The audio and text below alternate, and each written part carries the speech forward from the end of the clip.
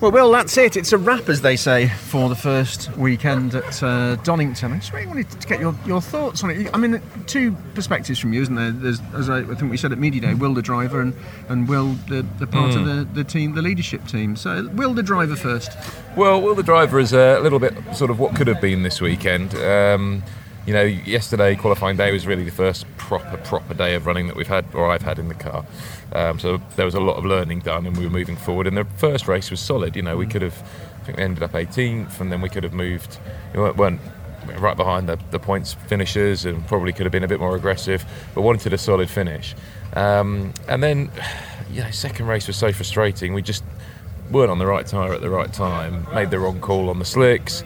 And then you're right at the back again for race 3 and get involved in somebody else's accident, go across the mud and fill the radiator up with mud, and that's it. End of weekend. So looking at the results, you sort of feel like it's not great, but then you sort of think, well, what might have been? Where we were, some of the guys that we were racing around at the beginning of race 2 ended up in the top 10. So could have been a very different picture, and that's just the rub of the green in this championship, I think. Absolutely. We move on to Brands Hatch. You're obviously looking forward to that, I hope. I am, yes, yeah. We'll go there, familiar, and now with some mileage in a race weekend under the belt, and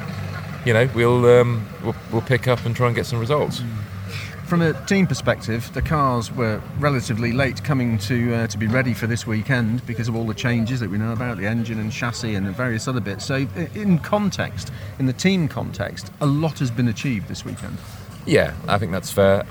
We haven't raced this engine before. We haven't qualified this engine before. We're working with Neil Brown, who the team has a relationship historically with from years back, but most of the people that are here now weren't there then, so that's new.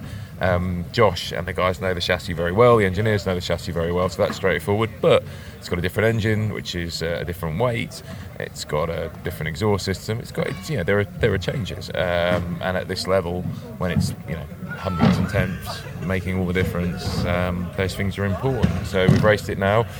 We know it's probably more sensitive than the engine that we previously had, which isn't a bad thing. It just means that we have to be more on top of our game. You punish more for overheating or over-revving or whatever it might be. So yeah, we have to be aware of that as drivers, and the engineers have to be aware of that and act accordingly. A lot of positives though to take to Brands Hatch. Yeah, look, everyone seems to be really happy with the new team name and look and brand.